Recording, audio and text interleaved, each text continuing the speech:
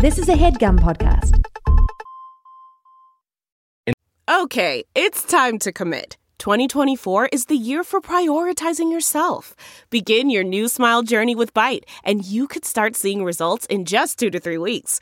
Just order your at-home impression kit today for only $14.95 at Byte.com. Byte Clear aligners are doctor-directed and delivered to your door. Treatment costs thousands less than braces. Plus, they offer financing options, accept eligible insurance, and you can pay with your HSA FSA. Get 80% off your impression kit when you use code WONDERY at Byte.com. That's BYTE.com. Start your confidence journey today with Byte. In the 1970s and 80s, the U.S. media advanced a scare campaign centered on an ingredient commonly found in American Chinese food, monosodium glutamate, or MSG. While the case for MSG's deleterious health effects was the anecdotal account of a single physician, news outlets eagerly ran with the panic, popularizing the racist term Chinese restaurant syndrome, linked to an array of ambiguous allergic reactions. Out of economic necessity, Asian American eateries of all varieties responded by purging the ingredient from their kitchens, assuring customers via menus and signage that their fare was MSG-free. And while ultimately this syndrome was proven to be a hoax, the association of MSG with health risks unfortunately persists, especially among older demographics. The discovery of MSG is credited to Japanese chemist Kikune Ikeda, who isolated the compound in 1908, and in so doing coined the term for the so-called fifth flavor, commonly found in foods like parmesan, mushrooms, and soy sauce. A century later, restaurateur Adam Fleischman opened a Los Angeles burger bar based around the savory flavor, naming it for the term first classified by Ikeda. The outlet arrived just as the gastropub burger trend was hitting its stride, and it was popular with Angelinos, leading the company to expand throughout the Southland and beyond. Today, the chain has 24 locations across the country and dotted around the globe. Marketing is a hell of a thing. As Natasha Geeling hints at in Smithsonian Magazine, if Fleischman's chain had been called MSG Burger, it never would have gotten past a business plan. But naming it for the savory flavor that MSG produces, well, you might be a trendsetter in American chain restaurants. This week on Doughboys, we return, once again, to Umami Burger.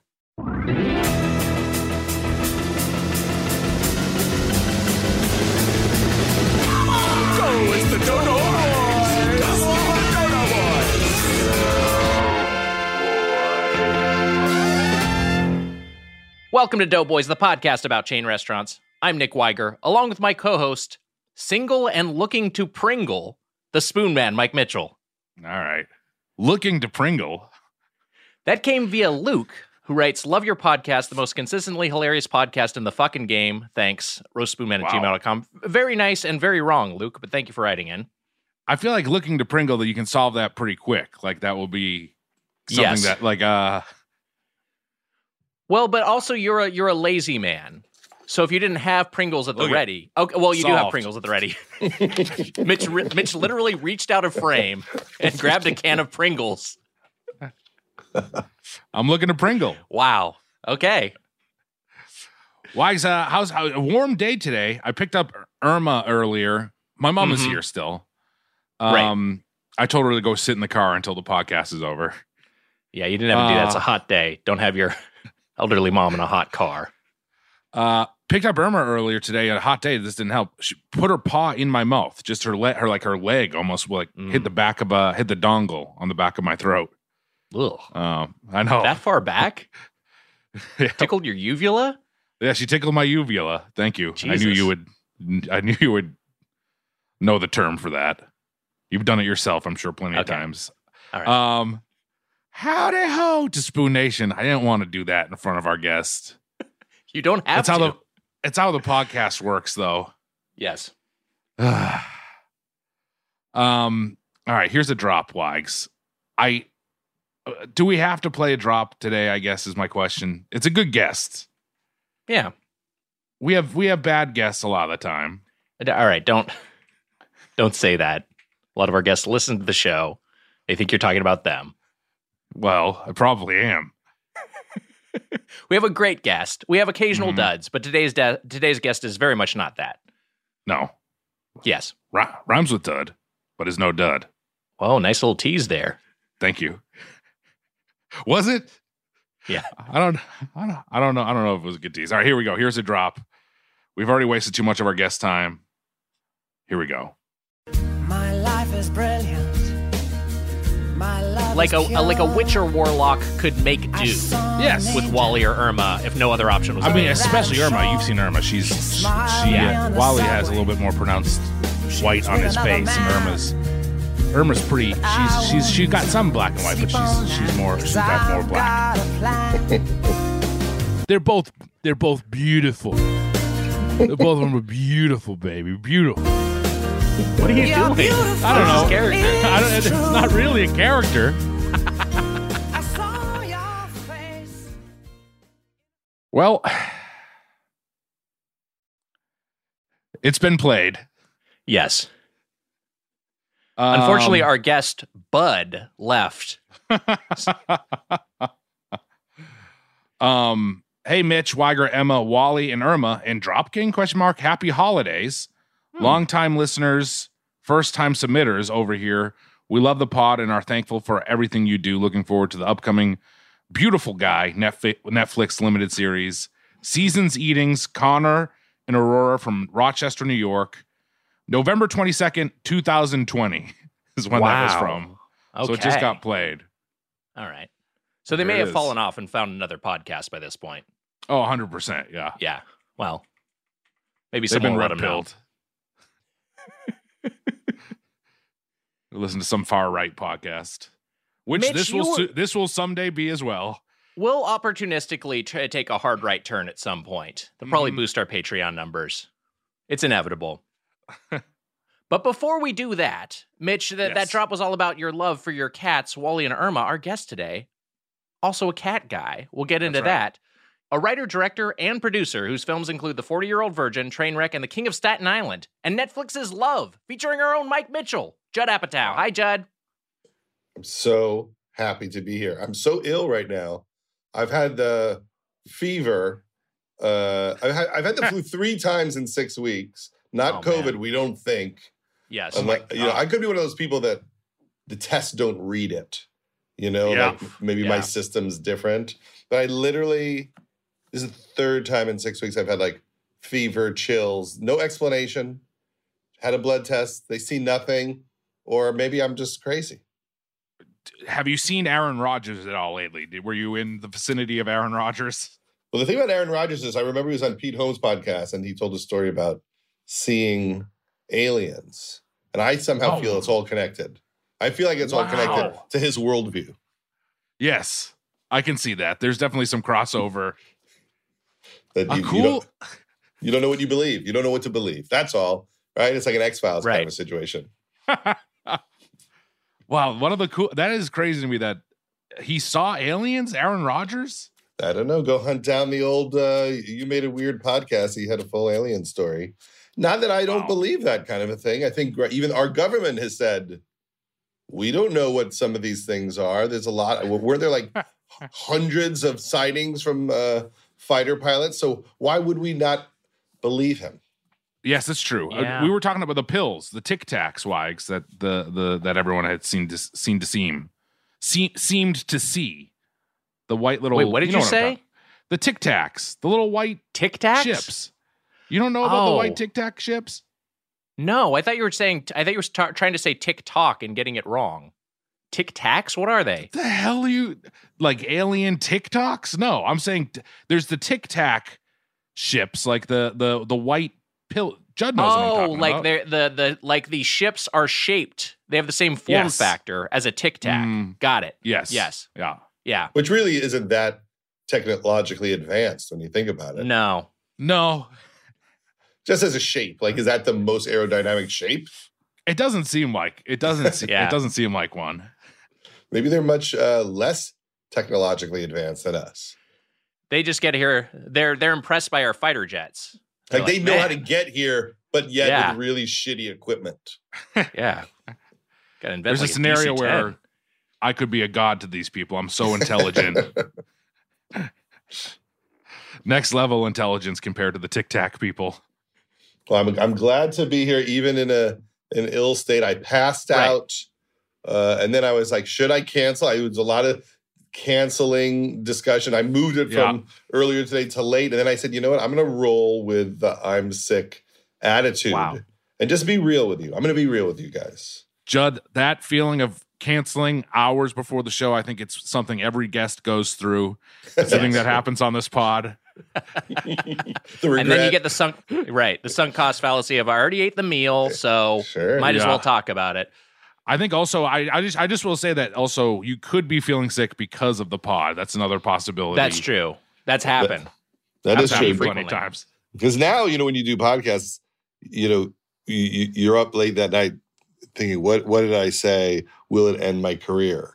Sure. With that little joke out of context in 8 years when I get hired on some network show, take me down. Yeah. So I'm scared. I'm giving myself a 7-second delay because I can say anything. I might say some really pretty terrible things that are gonna hurt whole communities and end my whole career. You know what? We're truth tellers. We're gonna leave it all in, unless you say not to. But we're gonna leave it all in and let people hear the truth. That's a worst call. Yeah. Hey guys, it should. That whole thing that I said. I mean, is there any way you could lose it? I mean, the thing where I talked about how Epstein is kind of a cool guy, even though he's done a lot of bad stuff, but he's still cool. I mean, that whole section about my temple. I said some things about my rabbi that I think might come across wrong. And we're confidently saying you should keep it in. See, Weiger and I don't have to worry about the career thing. We're fine. We're fine, Wags. There's nothing. We're fine. Yeah. You got Patreon, flatlining right? anyway. Doesn't matter. Patreon. Sure. That's all that. Yeah. If that goes, we're in trouble. But that's the only thing we. But Judd, I got to tell you, just Nick listing off your credits. 40. I was a late bloomer, and I lost my virginity just shortly before 40-Year-Old Virgin came out, which was the biggest relief ever for me because it was. It made you cool. It made me cool, but it was about to be released, and I was so thrilled that I was no longer a virgin because I just felt like I was going to live with those jokes for so long. And then the movie was hilarious when I saw it. Well, you could have used it. You could be like, hey, you see that movie? I'm like that guy. I'm all clean. You know, the ending where she didn't mind? Well, you shouldn't mind either. I remember when we were working on that movie and we were trying to figure out how Catherine Keener would react when she found out. And then we realized, she would just go, that's better. Because who really wants like a filthy penis? A filthy, really overused penis. You would be kind of happy that you weren't going to get a venereal disease or something. Yeah, right. I think the opposite of that you wouldn't love. I feel, you know what I mean, like a guy who's like a player or something like that. A Pua fan, Wags, a pickup artist. Which I know you live by that code, Nick. So I don't want to. Yeah, that's kind of my religion. Hasn't gone anywhere for me. I tried on my wife, and she just none of it works. Yeah. Yeah. No, not at all. She's like, "What are you doing? Put those scarves away." I can't make any of that work in the house at all. Hey, hon, what are you doing? Like it all comes across creepy, even as a married person. Yes, I'm creepy on all advances. Nick is constantly you're negging Natalie constantly, right, Nick? Yeah, she nags me back, so it's just like she just alphas me. Rightfully so. I mean, I deserve it. Judd, I got to start off with a big question, something that I have always. I mean, look, you and Sandler lived together at one point, and to me, that's just the coolest. You know, back when I would read comedy books or SNL books and like think about what it was like to be there at you know SNL in the 90s or the 80s or whatever. Well, at one point in the 80s, but for you and Sandler living together, that is, I would have died to be a fly on the wall in that situation. It just seems like it must have been a lot of fun. Was this pre-Sandler SNL? Was that when you guys were living together? Yeah, it was right before SNL. He got SNL while we lived together. One day, he's like, I'm going to Chicago to audition for SNL. And at the time, he just mumbled on stage. He didn't do characters, really. And so I thought, he's not going to get SNL. Like, there's no part of me that thought he was equipped to do SNL. I thought he would be a big star, and it clearly, seemed like there was no way to stop this train. Even when he was completely unemployed, just his friends were like, yeah, he's the funniest of everybody. But he didn't, do impressions, or he wasn't like a Second City person. He was a comedian who, studied acting NYU. And then he went there, and I guess a bunch of people auditioned in Chicago, and then he just left. But the funniest thing is that when he left, he just left all his stuff at the apartment and just never came back. So he still paid his rent for, I mean, probably like a year where he just paid his rent. And when I packed up the apartment, he left like his driver's license and like really important, like his wallet. Like I have all that stuff here. I still have like his wallet with like his NYU ID and all that stuff. I mean, he was just like that. He just moved forward. But it was funny just because, you know, there's that moment when you're young and you're really into doing stuff, but no one will let you do anything. So you do some stand-up, but other than that, you're bored all day. And at the time, Adam really just liked to make people laugh who were just around him. You know, once you start working and you're making movies and you're exhausted, that becomes less appealing. But when you have tons of comedic energy and no audience, suddenly dinner becomes the funniest thing ever. Yeah. And we were all aware that it was a special treat, that he would go so hard. But that is the one thing, is that when he got famous, he just got quieter in those settings because it would be tiring and probably annoying to do that for the rest of your life, to have that level of comic energy. Yeah.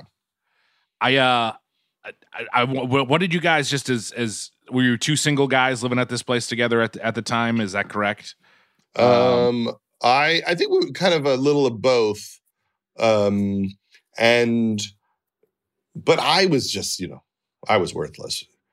Truly. Yeah. I was not good at any situation. When you talk about, you know, being a player, there was no one that was going to sink your night faster than me. Mm-hmm. I couldn't get overflow from anybody. There was no scenario where anything would go my way. I mean, just spectacular failures all the time, and very sad.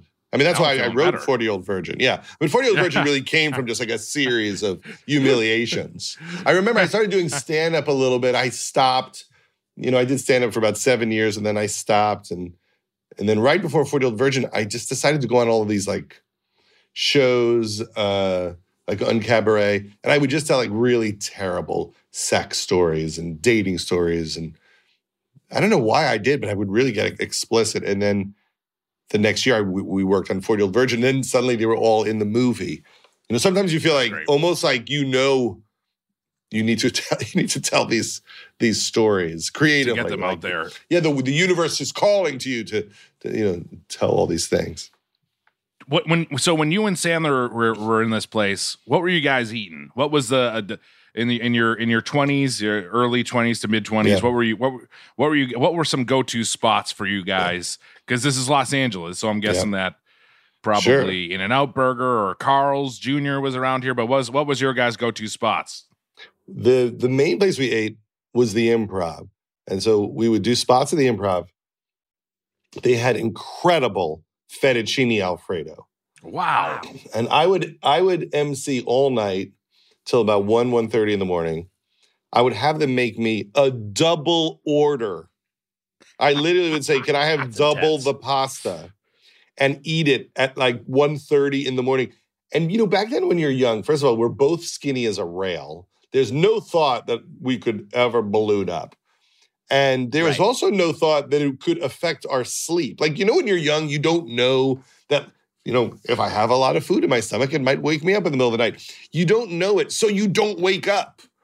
You know? It's like, you know how when you're young, you don't realize there are uncomfortable beds or pillows. You just never would think, like, this isn't you don't know that sheets feel different. It was like that. And so we would eat so much food. It was always late night. The Jerry's Deli, Cold Water. Did that just close? I think it might have just closed. Oh, did it really? I didn't realize that. But the one that has a bowling lanes attached to it, did it close? Because that's also. I think so. You would hear stories about Larry David and Jerry Seinfeld like racing to that restaurant, right? With like after. They would incredible like matzo ball soup with big hunks of chicken, and I would have a bagel with tons of butter. I mean, that was fanciest we got. And then if we wanted to get, go to a special meal, we would hit Red Lobster. Without irony. It wasn't like we were going to a bad place. Ironically, to us, we're like, we are going to go get lobster tonight.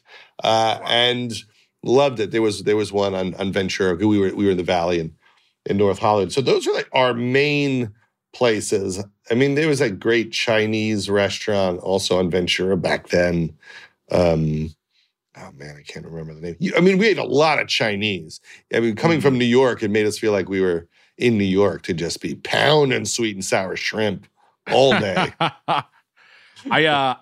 If Jerry's closed down, that's a hit to the deli scene because Greenblatt's closed over. A lot of delis didn't survive. That's so sad. Oh, I'm pretty sure it did. Yeah, it looks like that their website says we have closed for now. My association with Jerry's famous deli is the one in Westwood. I just remember when I was waiting in line to see the Phantom Menace, they let us use the bathroom, and that was nice of them. Well, I remember like going there. We would go at night after doing stand-up, and it was a great place because there were like interesting celebrities. I remember seeing Soleil Moon Frye there. In 1990. And who used to come in is the guy that played the manager in the Partridge Family. You'd see him at breakfast every day. He'd be eating with this comedian, Johnny Dark, who I always watched when I was a kid on the Mike Douglas show. He was a great guy. So you'd see a lot of comedians would be hanging out there, all the time. And I remember I asked a waitress out on a date. There was a really gross piece of like veiny gristle, and I asked her if she could wrap it up for me so I could take it home. So that's how I flirted back then. And so I take her on a date, and I take her to see Les Miserables. And so now I'm young and poor, so I buy student tickets at the Schubert, and I think that means they're great tickets because you would give the great tickets to the students. So we get there, and we start walking up the stairs and walking up the stairs and walking up the stairs. And it's like 3 different balconies. We are literally we're so high up. We're the top row that you can see like all the mechanics of the stage. You can see all the stage hands. And I did not see her. That's again. fun though. I see the people behind the scenes who make it work. It's fun to see what they're up to. It's fun to see how you turn a stage, how you get a turning stage to work. That's what I'd be saying to her afterwards. It was fun to see that stuff. It was hard to hear from so high up. The voices don't match. Like what you're hearing isn't matching their lips moving because you're so far away. Right. Yeah. Nick, I quickly wanted to say that you waiting in line to see the Phantom Menace and asking to go to the bathroom at the deli is one of the dorkiest things I've ever heard in my entire life. I just had a comment on it. It is, you're in line for the Phantom Menace and you asked Jerry's Deli if you could use the bathroom and they took pity on you and let you go. That was an experience because that was back before, every movie had assigned seating. So it was like, well, everyone was lining up hours in advance to see this early screening of Phantom Menace.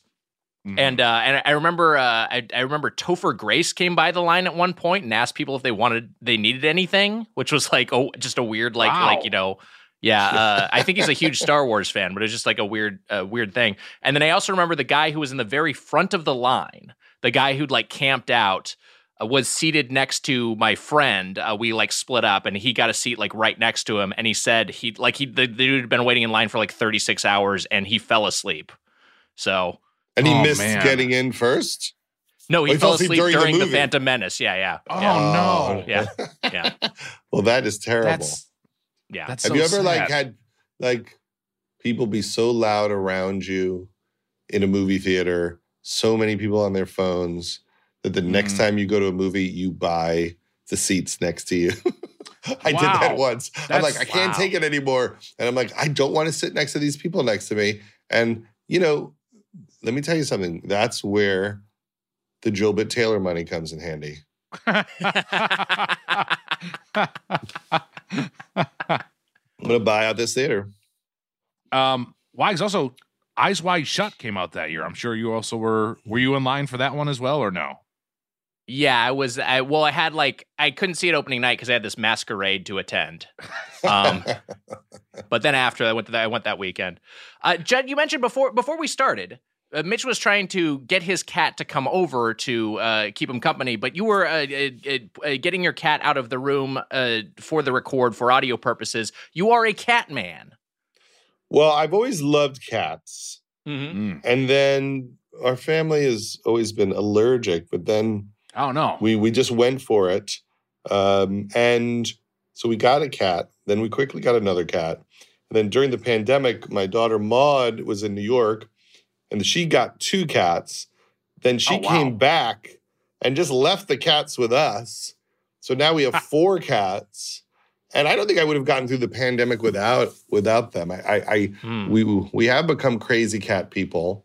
We do have intimate relationships with them, and we don't regret it. We're not embarrassed that the only thing holding us together as a family is our mutual love of the cats. Like, we might love the cats more than each other, but the fact that they love the cats makes us love them for loving the cats. That's what it's turned into. Wow.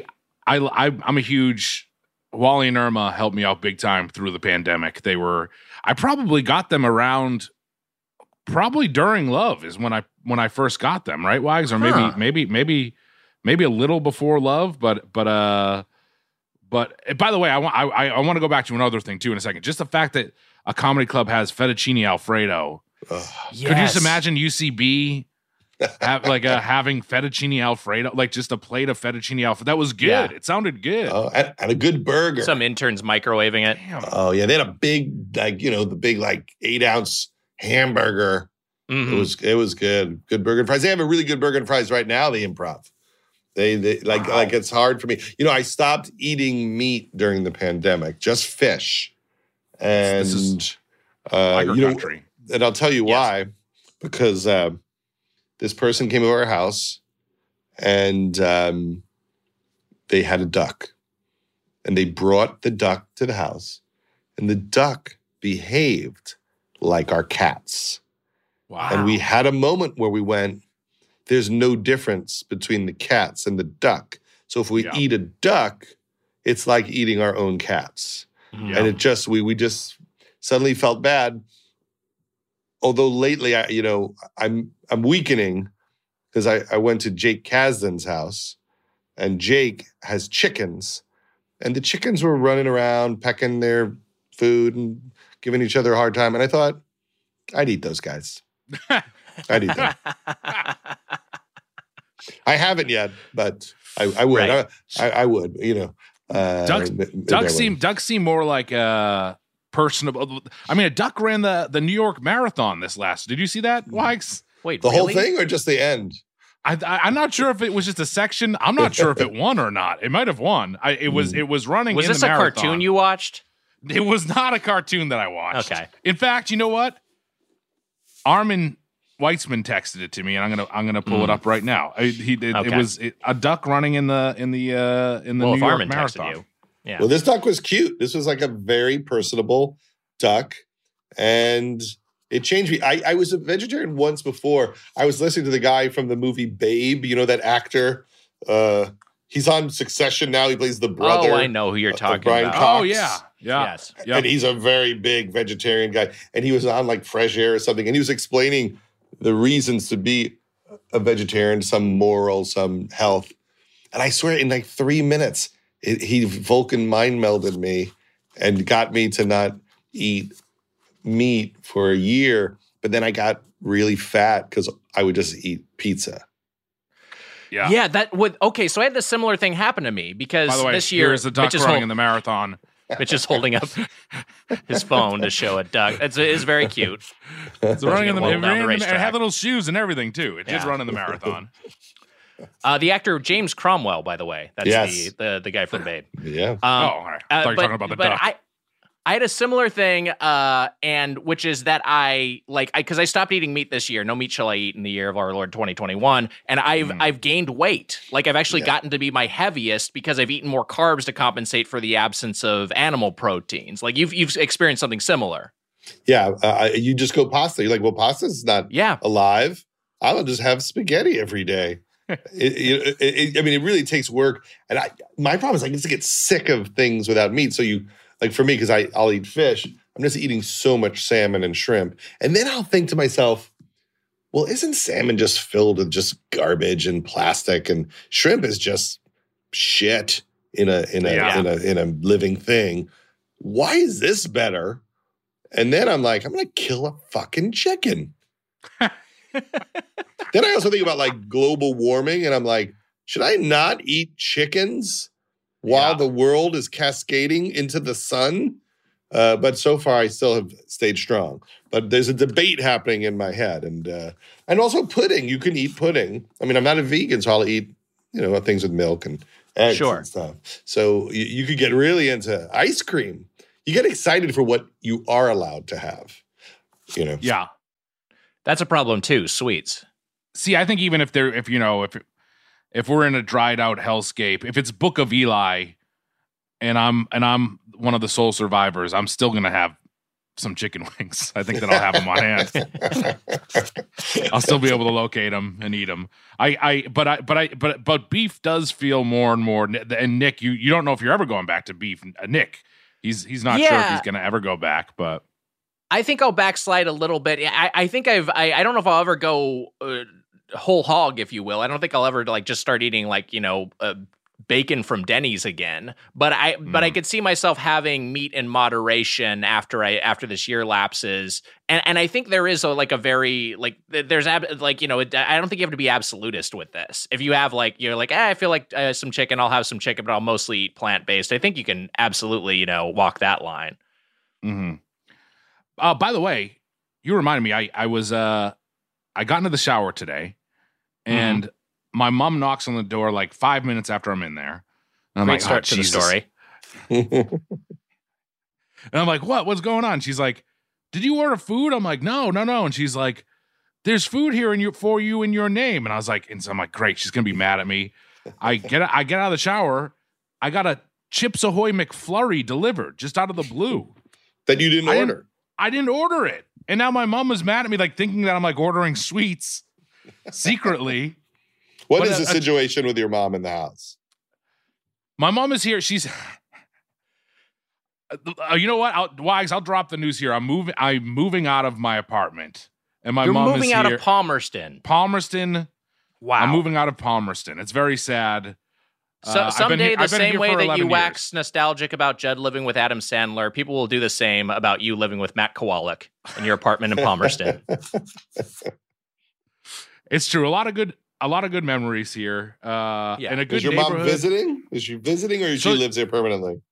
She's visiting, and so she's here helping me out with some stuff. I got to purge some stuff. She's helping me with some movement stuff. So she's here. And she always thinks that I sneak snacks, so it wasn't helpful. But I think our business was maybe registered here, and we get weird stuff sent to us all the time. Sure, we got this weird. We got a Clorox coffee mug sent to us, and then this got sent the other day too. # Boss Talks, a coffee mug for weird stuff that they're trying. I don't know. They're just trying to promote stuff. I don't. Remember I got the Boss Baby bag. Yeah, they send weird stuff here. They send promotional stuff. You got the Boss Baby bag recently too. It was weird timing. Yeah, it was late. It felt like it was after the movie. But my family, they would get nice things because they're fashiony. So they'll get a purse. The only thing I've ever gotten free because I talked about it somewhere, Irish Spring. Wow. That's I talked about it somewhere. They sent me a box of Irish Spring. That is it. That's the only thing, in this world of the Kardashians, mentioning something and someone sends them a box of, fancy shoes. I just got green soap. Yeah. I mean, it's hard to beat. That's not bad. I'll tell you, some of these, Boss Baby will send you a diaper full of M&Ms or whatever. You're I don't want this shit. It's horrible. Yeah. But they sent, and I think that's what the Chips Ahoy McFlurry thing was. I think it's back, and so they sent a Chips Ahoy McFlurry, and a little cooler. There was a cooler bag too. So It could also have been a psycho fan considering you consistently say the name of the street you live on your podcast. Oh, yeah, So that could be it, too. it's always a possibility. Considering Yeah, I just said it. And they You sent just it to self-doxed. everyone in the whole block. They knew it would get you somehow. They just sent it to everybody on the block. What is the best free thing you've gotten from the Doughboys empire? I have to think probably my Helix mattress. And hey, right now with the promo code Doughboys, you get 20% off. So go ahead and check that out. HelixSleep.com/Doughboys. You know what? I'm with Wags. I'm sleeping on the couch. My mom is sleeping in, which is also just a nightmare. But my mom's sleeping in the bed, and she's like, she's gonna buy one of those mattresses that they. Wow. Why do they advertise? I mean, we shouldn't ask why they advertise with us out loud. But it's I had a strange good thing. one. I had a good one. I got to admit, I had a big one. I got to admit, I was at a party during award season. I was talking to this very nice woman who works for, GM, and she said they have these programs where they'll lend you a car. Wow. And I think it's because they want you to use their vehicles in your movies and TV shows, and to create those relationships. Because when you do a movie, you have to choose what kind of car James Bond drives. Yeah. Or the 40-year-old virgin. So I said, okay, I'll take that. It was a Cadillac, like a sedan Cadillac. They said, yeah, you could use it for a few months. I didn't return it for 6 years. I just ignored their calls. I just eluded them, and they just got it back. They just got it back from me. Wow. Yeah. They weren't trying that hard to get it back. Like they tried harder. But I kept saying, I wonder how long I can have it, because I didn't steal it. Sure. They lent it to me, but I didn't sign a contract with a return date. So unless they really knock on my door, I'm going to keep this damn Cadillac. And it was a great car. So maybe this is the trade-off. If I say right now, buy a Cadillac, a Cadillac of cars, then it was worth it for them. 6 years of a loaner. He said it on Doughboys. They're probably pissed right now.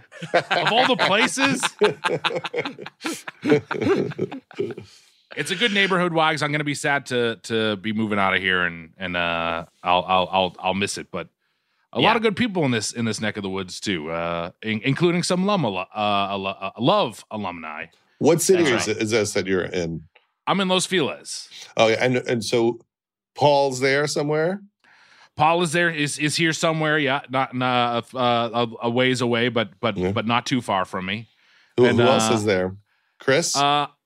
Chris was here. Chris was down the street. I think he has moved though since. Aramin is not too far by. He's in Atwater. Yeah. And then Claudia was kind of close by too. Gillian is a little ways away. She's a little bit away. She's a ways away.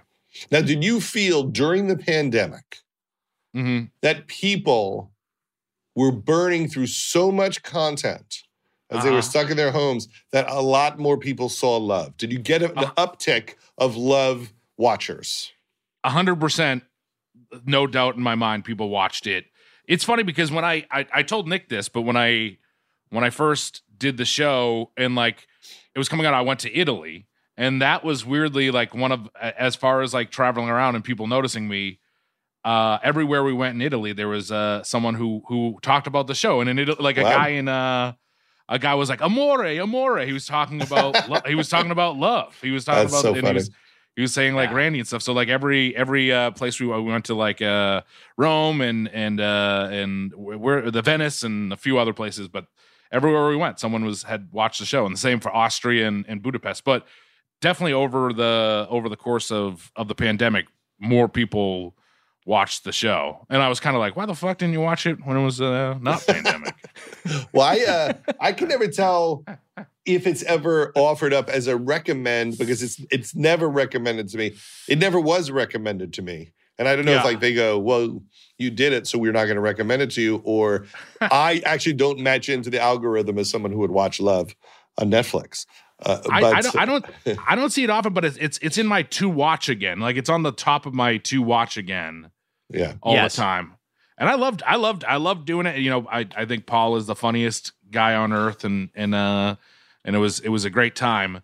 A lot of funny people involved with that show. So many funny people. You got Hanford, Mike Cassidy, Wataski. You got Dave King writing it. Ellie Rushfield, Ali Waller, Rebecca Adelman was on there for a while. Wags, Jordan Rock, Gelman, Bobby Lee, Eric Edelstein, who played my brother on the show. Just, I didn't know him well before that. And then just one of the funniest, nicest dudes around. And we were brothers, which was great. Yeah. Cassidy, Seth Morris. There was just so many funny people that were involved with the show. And I was really happy and lucky to be involved with it. My question to you, I want to ask you what you think about the world of comedy right now, because to me, I'm scared. Coming back to Los Angeles, I'm kind of nervous, and just especially because I'm like, will there ever be comedy movies ever again? And I guess you're the guy to talk to. You're one of the people who does make them, and I am like, will the comedy movies be back in theaters? Now that's not seeing a comedy in theaters for it feels like 5 years or something. Like it feels like. It's very strange, and it was happening beforehand. I think I have very specific theories about this, which may not be interesting to your listeners, but I will say it anyway, briefly, and they'll understand. Not interesting to the listeners. Anything is more interesting than us. Talk about onion rings. I think that when you can make movies that can make $1 billion and shoot out universes and sequels, that's where the studios want to spend most of their bandwidth, their money, and their mental energy is, how do we, create, something that works in China. And so comedies don't really do that. They don't necessarily travel a ton. Some of our movies have, like Bridesmaids, traveled around the world. But so then you're just not the priority. And I also think for cheaper things, horror does really well because those things sometimes are dirt cheap and they still work well and make a lot of money. So comedy's like it's in a little weird area budget-wise for what's happening. See, in the old days, people used to buy everything on DVD. So if you had a movie and it made $50 million in the theater, it used to always make $50 million on DVD.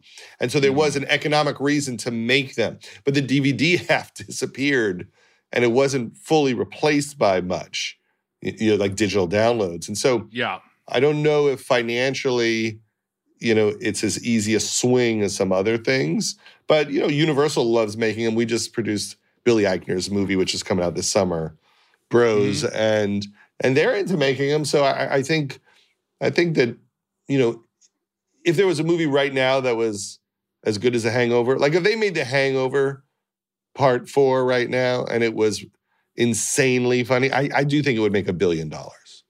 Yeah. I do think if there was something great, like Something About Mary, people would run to it and it would make just as much money.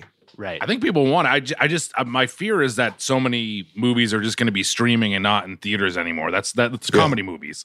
That's what I mean, and obviously good for people to get work, and I love that, but I love seeing comedies in the theater, and I feel like it scares me. I want it to come, and so many funny people that I've met through Love, and Claudia is one of the funniest, and Paul is one of the funniest, and Leslie, who worked on the show, is one of the funniest, and just I want those people to be up on the big screen, and I feel that it's like what you're saying, it's all horror movies or Marvel movies or Star Wars movies. I mean, for me, I feel like it's a fun challenge to prove it wrong. that people will go, but it is an odd moment. There's a little bit of a hole in the pace of things getting done. But I will take it on to try to prove that they will do well. I'm going to personally try to tell the world that people will go if we make them. I mean, we've never had a movie that was, incredible that really didn't do well in some format.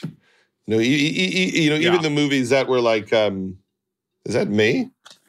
My wife is trying to reach me. Remember I said the thing about, like how long I could be on will depend on when my wife says, you have to stop. We haven't got to the restaurant yet, so. Yeah, it's like, I don't know. She went upstairs. She might say, let's go out to dinner. And then I'm like, no, I've got 2 more hours here, and you're just going to have to wait. Cursing the doughboys. Exactly. So what was I saying? I got confused. You're talking about theaters. You emphatically pounded your fist that you believe in this. Yes. And you said something about Yes. the Doughboys movie, which Nick and I... the Doughboys movie. Yeah. If there So was you a have to riotous, recast one of us, which was weird. and then you said both of us. it's weird it doesn't exist. It's already, why doesn't it exist? You know what I'm saying? Like, why not? Well, if it's anything like our live shows, it's... Yeah. No one's going to enjoy themselves. We gotta, Wise, I'm thinking we got to put fettuccine Alfredo on the rider. Can we do that? Is that possible to put? Yes. A double All right, order. good. What happens at Doughboys Live?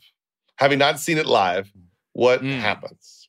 We literally sit and do the show, and people watch and enjoy it. It's the strangest feeling as someone who, and Mitch is an actor. I'm not an actor, but we both came up doing live comedy and have been in front of audiences a lot. And the feeling of being like, first of all, because sometimes the show is just conversational. And it's just, and so people are just watching you have a conversation, which is a very strange thing to be observed doing. Yeah. But also that I think a big part of it is people just have listened to you talking in their ears for hundreds of hours, and they just want to see you in person. They're like, I feel like I have a personal connection with you. Sometimes people will even say to us, I feel like you are my friends.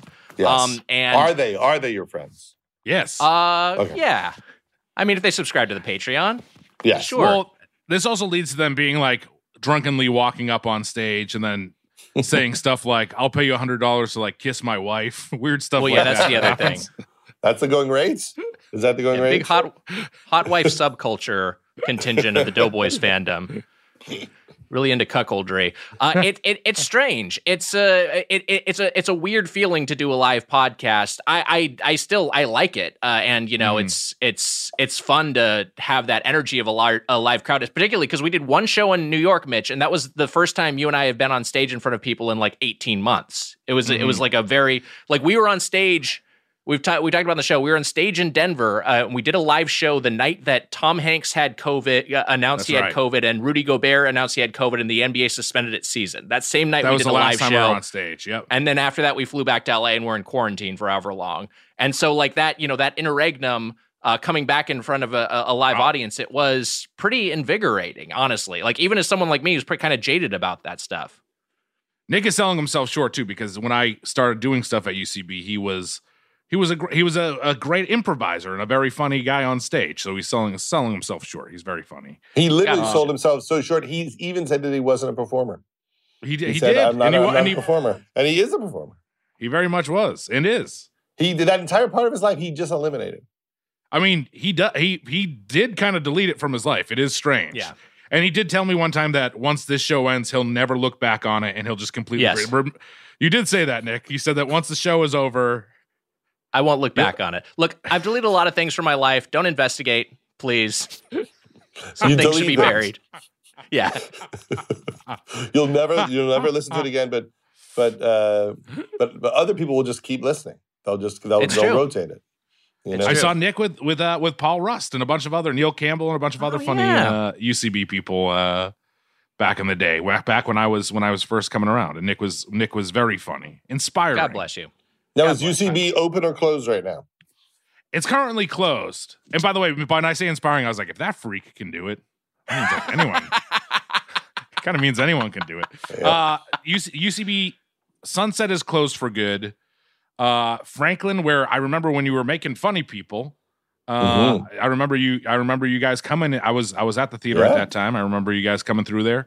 Did you see that show with Sandler and Kevin James? And I came in I came into that show and said, because it was a packed show too, but I had missed Sandler. I then went and saw like Sandler's tour. I love Sandler as you can tell, but I went and saw his tour with him and like Spade and like Norm did it and a bunch of other people, and it was Judd. You did it. Me and Paul and you did it that night at the LA Live. It was at that LA Live place. I did one of those shows. It was crazy. It was like 7,000 people. Yeah. Wow. Me and Paul and a few other people were there that night. It was great. But yeah, no, I feel like I came late. Like I kind of weaseled my way into the theater. I didn't see Sandler, but I saw some people do stand up. So Well, I was hosting that night. Sandler hadn't done stand-up in many, many years. So he started getting up on stage, and Jonah needed to get on stage, and Seth. So we did a night at UCB. And then I said to the crowd, I go, the next person here, he's working on his HBO special. He wants to run the set. So he's gonna do an hour. And this is really exciting. Kevin James. And then Kevin James came out. And he did one joke and then walked off. That's the Weiger. That's the level Weiger wants. That's what he wanted. The one joke and out. Yeah. It was I guess a funny practical joke on the crowd. But also then we would have like Aubrey Plaza, we made her learn how to do stand-up. And once we were shooting Funny People, and we built a comedy club on stage at Sony. So the whole crowd is extras. They're paid to be there. And Aubrey's doing a set, and she doesn't feel like it's going well. And she literally looks like she's got, bombing face. And then I'm, behind the camera, and I just yelled out, "This isn't real. These people are paid to be here. This is not an audience. This is not reality. If I tell them to laugh, they'll laugh." Wow. And she's like, Judd, "Oh, yeah, I forgot." We might have to take you on a tour for Doughboys too. We might need you to yell that out every so often. Yeah, sometimes you need to know that. You need to know that. We'll take a break. We'll be back with more Doughboys.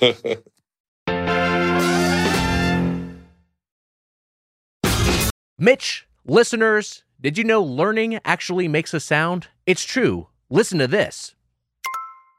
That's the sound of you learning a new language with Babbel. Be a better you in 2024 with Babbel, the science-backed language learning app that actually works. Don't pay hundreds of dollars for private tutors or waste hours on apps that don't really help you speak the language. Babbel's quick 10-minute lessons are handcrafted by over 200 language experts to help you start speaking a new language in as little as 3 weeks. And Babbel's designed by real people for real conversations. Wow. Babbel's tips and tools are approachable, accessible, rooted in real-life situations, and delivered with conversation-based teaching, so you're ready to practice what you've learned in the real world. Mitch, you know what I love about Babbel is the courses are convenient. They help me learn real-life conversation skills in my chosen language, Spanish. Makes it easier to order food, ask for directions, speak to people here in Los Angeles without having to consult language apps while you're on the go. Well, Wags, studies from Yale, Michigan State University, and others continue to prove Babbel is better. One study found that using Babbel for 15 hours is equivalent to a full semester at college. And you don't want to go anywhere near a college campus these days with all those protests. No thanks. Babbel has over 16 million subscriptions sold. Plus, all of Babbel's 14 award-winning language courses are backed by their 20-day money-back guarantee. Wags, and all those protesters out there, here's a special limited time deal for our listeners. Right now, get up to 60% off your Babbel subscription, but only for our listeners at babbel.com/doughboys. Get up to 60% off at babbel.com/doughboys. Spelled BABBEL.com/doughboys. Rules and restrictions may apply. This show is sponsored by BetterHelp. Mitch, how's your social battery right now? Is it drained, bursting with energy? How are you feeling, and how did it get to this level? Wags, we just did 2 episodes of Doughboy, so my social battery is low. Well, I'm shutting down. Understandably, because it can be easy to ignore our social battery and spread ourselves thin, especially with social gatherings picking up after the winter. What's the right amount of socializing for you, Wags, and how do you recharge? Maybe you thrive around people, or maybe you need some more alone time. Therapy can give you the self-awareness to build a social life that doesn't drain your battery. Me, I've benefited from therapy, as have many people that I love. And, here's the thing I can say. Whether you've been in therapy or not, there are benefits for everyone. It's helpful for learning positive coping skills and how to set boundaries. It empowers you to be the best version of yourself. And it's not just for those who've experienced major trauma. If you're thinking of starting therapy, give BetterHelp a try. It's entirely online, designed to be convenient, flexible, and suited to your schedule. Just fill out a brief questionnaire to get matched with a licensed therapist and switch therapists anytime for no additional charge. Find your social sweet spot with BetterHelp. Visit betterhelp.com/doughboys today to get 10% off your first month. That's BetterHelp, HELP.com/doughboys. Welcome back to Doughboys. We are with Judd Apatow discussing this week's chain, Umami Burger, which we are visiting for the third time, completing the Umami trilogy. Founded in 2009 by Adam Fleischman, who later helped launch 800 Degrees Pizza, Mitch, with Chef Anthony Carone. We loved 800 Degrees. Has about 20 locations in California, Florida, Illinois, New York, and the Bahamas. One of the first chains to have impossible meat, particularly relevant for my diet and Judd's diet. And reviewed twice on this podcast in 2015 with Heather Ann Campbell, in 2017 with Dave Neer, 2.5 forks and 3.5 fork averages, respectively. Judd, why did you want to discuss Umami? Well, because I'm not eating the red meat. Sure. And we were talking about, fast food. Not that umami is fast food. Umami's, it's like a fancy burger. Would you call it a fancy burger? Yeah, it's a sit-down place. Yeah. And they have an impossible burger that I eat. They have an impossible truffle burger, which I think is very good. Yeah. So you like the truffles? I will go for a truffle. I'm not afraid to order a truffle. I will get a cheap truffle. I will get an expensive truffle. Truffles are a part of my life. I usually think after I have truffles, I probably could have just bought one of those jars of, like a jug of truffle juice, and it would have tasted the same as buying expensive truffles and putting it on food. I don't think it tastes different to actually have a truffle on your pasta than just pouring truffle juice from a jar. Yeah, right. Because you can get truffle oil fries at like a chain restaurant, but like if you go to like a fancy pants sit down place, it'll be like, hey, you can add shaved black truffle for like a $20 upcharge on your dish, or the white truffles, But I thought that this truffle burger is very good. They've got the skinny fries. Here's what I usually get: I get the truffle burger, I get the skinny fries, I get a Diet Coke, and they have some sort of like chocolate, maybe with coffee type of milkshake. So I generally get like a Diet Coke and the milkshake.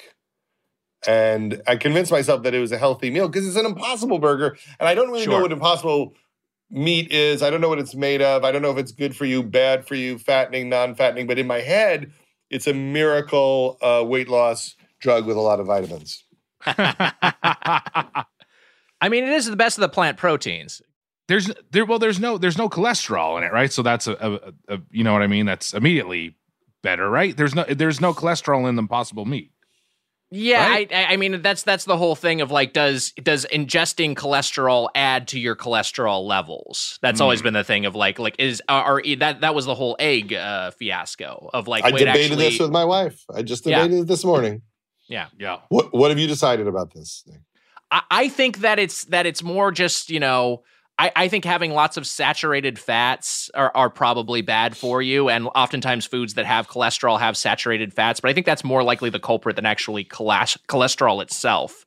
Within and also like it's from what I've read, like high HDL cholesterol and high LDL cholesterol, like if those are both high, they kind of offset. It's not like it's it's more about keeping things in balance. But hey, I'm not a dietitian. I'm certainly not a doctor. But that's just sort of what I've gleaned. But Mitch, you were going to say something. Oh, I was just going to talk about it. I'm a big truffle fan as well. Yes. Nick, you know that I've looked into trying to get a truffle pig. Right. To dig around your neighborhood and see if it can find a truffle. There's a movie called The Truffle Hunters that is supposed to be very good. There's also the Nick Cage pig movie. Pig, yeah, that's right. It's just called Pig, and he's got a truffle pig, and I really liked it. Great food movie too, all about the Portland food scene. No pig farmer trusts me; they won't sell me their pigs for whatever reason. But I wanted a truffle pig. I'm a huge fan of truffle fries and truffle burgers. But I don't get them too often because I do think it's a very strong taste that will overtake a lot of what you got. But we got truffle fries the other night, Nick, when we went to Capitol Grill, my mom and I, and they were, like I said, my mom said they were the best fries she's ever eaten, and I was kind of agreed with her. I got the truffle fries here as well at Umami Burger. I went to the one by the Grove. Umami Burger, like we've talked about before, Nick, it was kind of like the Judd, you remember the burger explosion in LA when like there was a burger at every place. And I found out I was working at The Simpsons at the time, and Matt Selman was telling me about Umami, and he left like a website open, and I went to like the very first Umami Burger right near where I lived back in the day on near Miracle Mile, and it was revolutionary at the time. And then I think that Nick and I have talked about this. The chain expanded quite a bit, and it lost some of its shine. We were really mean to it at one point, and then we went back again, and we were nicer to it the next time around, right, Nick? Yeah, I don't know if we were. I don't know. I mean, we were a little harsher initially. I think when we tried their Impossible Burger, and again, that was like a thing. Like, speaking of revelations, like when they first introduced the Impossible Burger, I think that was the first Impossible Burger I had was at Umami in 2017, and I was like, this is really good, and I think it's a really good execution. I'm not as truffly of a guy. And particularly the Impossible Truffle Burger has truffle aioli, truffle fondue, and truffle glaze. So I usually opt for their more conventional burgers. But but I do think it's nice that they have an Impossible Protein, and you can sub it in all of their different items these days. Yeah, I think that, I don't know. It feels to me, it feels more like a, Judd, like you were saying, it's supposed to be more of a sit down fancy burger place, but now it feels like an in-between place. It does feel better than sitting down at Carl's Jr. or Jack in the Box or whatever. It's a nicer experience than that for sure. Even though I love those places in their own way, but it's not quite like going to whatever. Like to go, Nick. What's the restaurants you love there? The chain restaurant. The talking like a Hillstone. A Hillstone. It's not like a Hillstone. Oh yeah, or love like the Hillstone family. I love the whole Cafe R&D Hillstone. Oh yeah, chain. We have Cafe R&D. I mean, I think we eat there more than we eat at our home. I saw at the R&D in Brentwood. I was there once with a friend of the show from the Deli Boys, David Phillips, and we were eating there. And this Hummer pulls up that says on the side of it, "The Terminator." It's like a camo Hummer that says "The Terminator," and Schwarzenegger is driving. He gets out. Now, this restaurant does not have a valet. So his assistant, who's in the seat, just like changes seats so he can park the car for him. Schwarzenegger walks in, and there's like a big wait, and Schwarzenegger just walks straight to a table and just like sits down. It was so fucking alpha. He doesn't even ask a question. He just goes. Doesn't even ask. No, yeah. Lights up a cigar in the middle of the restaurant. Who's gonna tell him no? It's amazing. He grabs the waitress, has her sit on his lap while he smokes a cigar. Arnold, you can't do a lot of these things anymore. He doesn't care. He just goes for it. Why'd you say that? You can. Feeding his donkey at the table. His white tiger. But you're right. It's not the same. It's not the same as like a fancy sit down restaurant. It still kind of has a fast casual feel to it, Mitch. The umami. Yes, and I do think that truffle is a part of that. And Nick, my mom wanted to get the truffle burger, but we didn't get it. I'm gonna run down what we got real quick. We got three burgers. We got the Sunnyside Burger, the K-Town Burger, and the Patty Melt, the Umami Patty Melt. The Sunnyside Burger is like it's bacon strips, fried egg, truffle, aioli, tomato spread, avocado, lettuce, American cheese. The K-Town is marinated pork belly, Korean slaw, pickles, classic sauce. Both of them have a beef patty, of course. And then the Patty Melt is caramelized onions, provolone, American cheese, and classic sauce. Those were our three burgers that we split up. And like I said, we got the truffle fries, and we did a favorite. We did the cheesy tots. I don't know if you've ever tried these, Judd, but the cheesy tots the cheesy tots are really great. And we also did onion rings. I've done that. The onion rings. My mom is an onion ring snob, so she was nervous about them. And then she bit into it and she said, "Ooh, there's a full onion in there," which she was excited about, that there was a full onion. She thought it was going to be minced onions, so she was thrilled that there was a full piece in there. That's what I got, and you know what? It was pretty good. It's good. I'm in. I've been Uber Eatsing it. I've been some things when they show up on a delivery, they're not good. Like they don't survive the ride. And I think during the pandemic, we've figured out, because all these places that normally wouldn't even deliver, then suddenly they're deliverable, and you're like, hey, I didn't know that would arrive so strong. Wendy's changed their fries because of this. Because of Really? it was the sort of thing of they wanted their fries. I think they're worse now, but they wanted their fries to be crispier. So they changed the formula of their fries to be crispier on through delivery, which is I don't think that's appealing to anyone, because it just feels like you're messing with the chemical compounds of it. But whatever, they changed. I don't like the crispy kind of a fry. Me neither. I like a little moisture. I like a little, like the old McDonald's before they screwed up the fries recipe. It was a soft fry back in the day. Wow. Are you talking the beef tallow era? I'm talking the 1970s fries from McDonald's, where it was, did they literally just boil a pig and chuck the fries in with the pig? Or I don't know what they did, but it was a whole different situation. There's a Malcolm Gladwell podcast about it, and it's great because it's just I'm not the biggest Malcolm Gladwell fan, but it is like him just having his Gladwell-y tone, but talking about fries. It's just what happened? Why the funniest is Malcolm Gladwell has music podcasts, and he knows a lot about modern music, but when he talks about it just sounds strange. He's like, it's like the new Cardi B song. I really enjoyed when she talked about twerking. He knows all the modern music, but it doesn't sound right coming from him. Yeah, you kind of want to give him a wedgie. The new Drake song is both sexy and bouncy.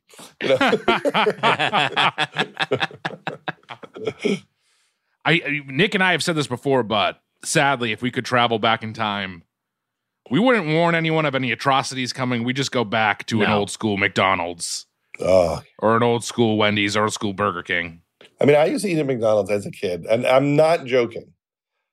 In a week, I certainly never had McDonald's less than 3 times a week. Usually 3 times a week. 5 times a week for lunch or dinner. And when I went to high school, it was right down the street from our high school. We would sneak out at lunch and go there. Yeah. And I would have a quarter pounder, plain, no ketchup, nothing, just meat, bun, 2 large fries, shake, Diet Coke, and single burger meat bun, nothing on it. Wow. That's pretty weird as a kid. I've since expanded. Like that order. I was very against ketchup as a kid. I didn't start eating ketchup until I was 25. Wow, because kids usually love ketchup. You got the opposite experience. Kids usually love ketchup. Well, the weird thing is when you would special order at McDonald's, I want quarter pounder with nothing on it. Mm-hmm. It would come in hot. It would come in fresh, and back then it tasted like meat. Like it did. And I wonder what the change was in the mass production. We'll have to ask Malcolm Gladwell, and he'll talk about the meat, and he'll also talk about the new Megan Thee Stallion song about her vagina.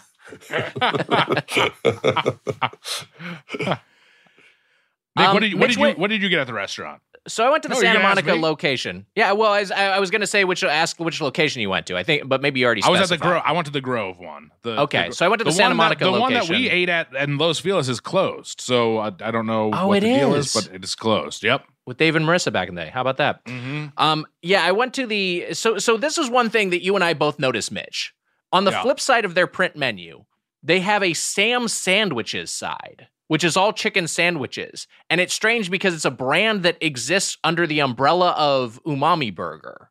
But it's like, I found it disorienting. I was like, is this the same restaurant? Is this a ghost kitchen that operates within? But no, it's just like what they call their chicken sandwiches are under the Sam Sandwiches umbrella, which also has its own fry subcategory, which is their seasoned waffle fries. No, there's Sam's crispy chickens, and they're part of the Umami family. Is the issue? Yes. So I think it is like a Burger King. I feel like it is a Taco Bell Pizza Hut scenario where you got 2 restaurants that are kind of in the same spot. But yeah, no, it was confusing. I was confused, and I stayed away from that. I did get a blood orange frozen lemonade, which was their lemonade, a blood orange puree, and a vanilla ice cream. It was a tall boy, and it was a lot, but I thought it was quite refreshing. I was like, this is like kind of, it's desserty, but also it's, it's smoothie adjacent. It didn't feel too heavy. And I also got the umami slaw, which was okay. It's their shredded cabbage and carrots with their classic sauce, which has a little umami character to it. The strange thing about the slaw was that it was dusted with Parmesan, which felt very incongruous. I'm like, what is this Parmesan cheese doing on top of a heap of coleslaw? And I didn't mind it, but I also was just say, like kind of, not it was bad. also weird. Yeah, it was just, I hadn't seen it before. No, it wasn't. I mean, it's not a bad thing, but it was undeniably an odd thing. Like the server even acknowledged as much. I got the umami chicken wings, and this is CHIK''N wings. Judd, have you tried any of the fake chickens? No, but I feel like I need to spend more time bonding with fake chicken. I did over the summer during the pandemic. I went to a supermarket and bought like every kind of fake chicken patty to test, which were good. I figured out which was good and promptly forgot.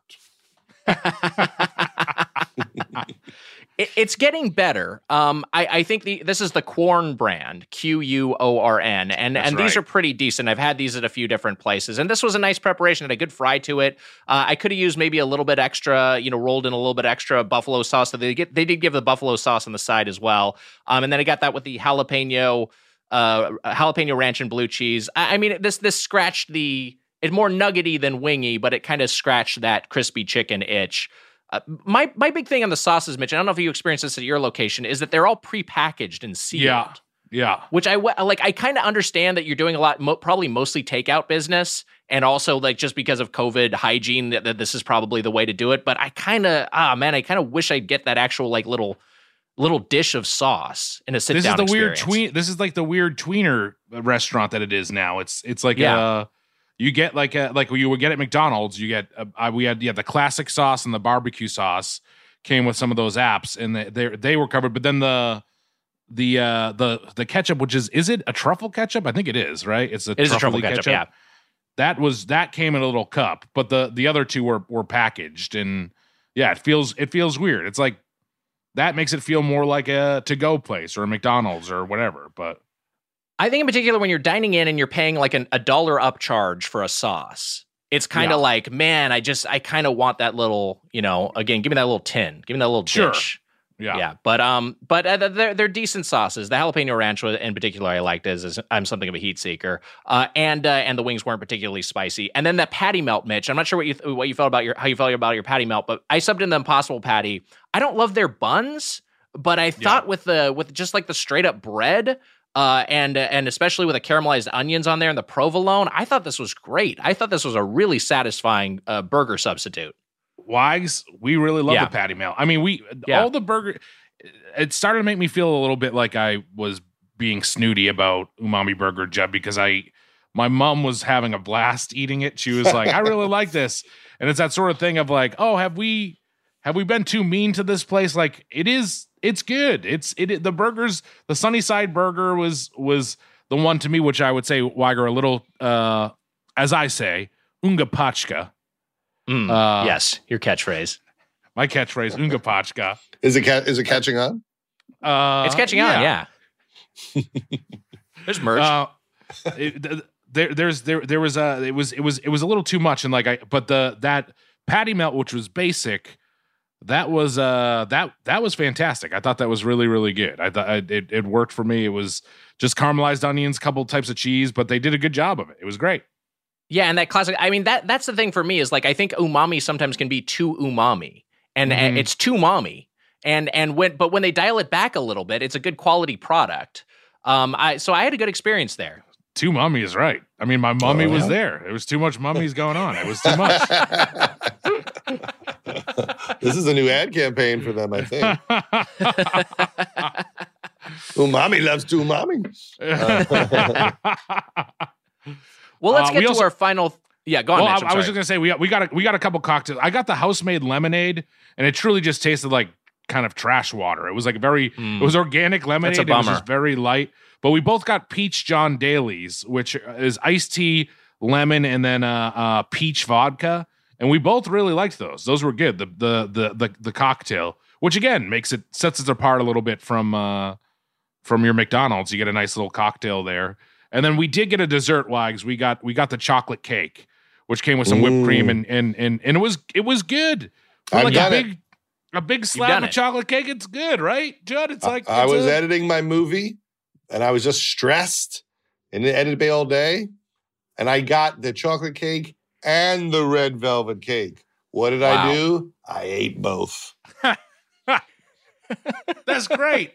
After a stressful day, a big slab of cake. Got to do it sometimes. Sometimes, I mean, I'm a big cake guy. My whole thing is I used to get a big piece of chocolate cake and then a big can of whipped cream, douse it, drown it in whipped cream. I mean, that's the bad thing about being an adult is that you really shouldn't do that anymore. I'm furious I'm not allowed to. I'm furious that it's wrong. Because you have the freedom to do it. You can just go to, I would just go to the grocery store and get a slice. They have individual slices of cake. I'll just get that sometimes. And I'm like, I can do this. I have the money. I have the freedom as an adult. And I'm going to feel like shit later. I did it at Ralph's during the pandemic. I had a day of crazy stress. I bought 5 different slices of the cheapest Ralph's cake. The lemon cake, the chocolate cake, the red velvet cake, the vanilla cake.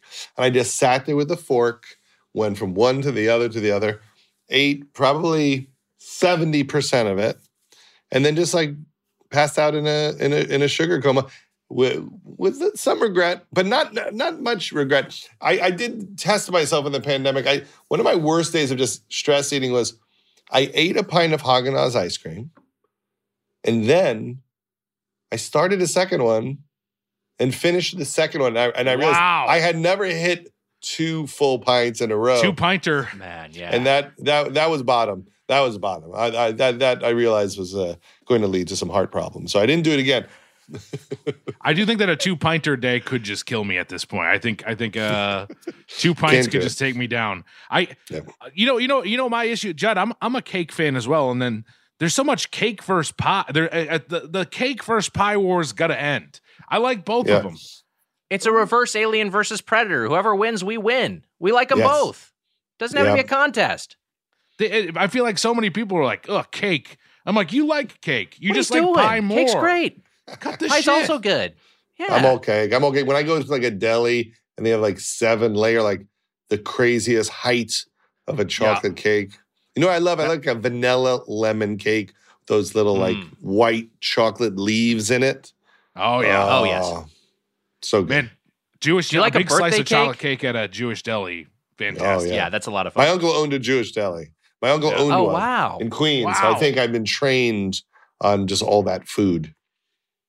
Wow, that rules. I'm a big birthday flavor guy. Do you ever get that big slice of birthday cake? I'll do that sometimes. That's not my favorite flavor. That is not. Sometimes there's ice creams with that flavor.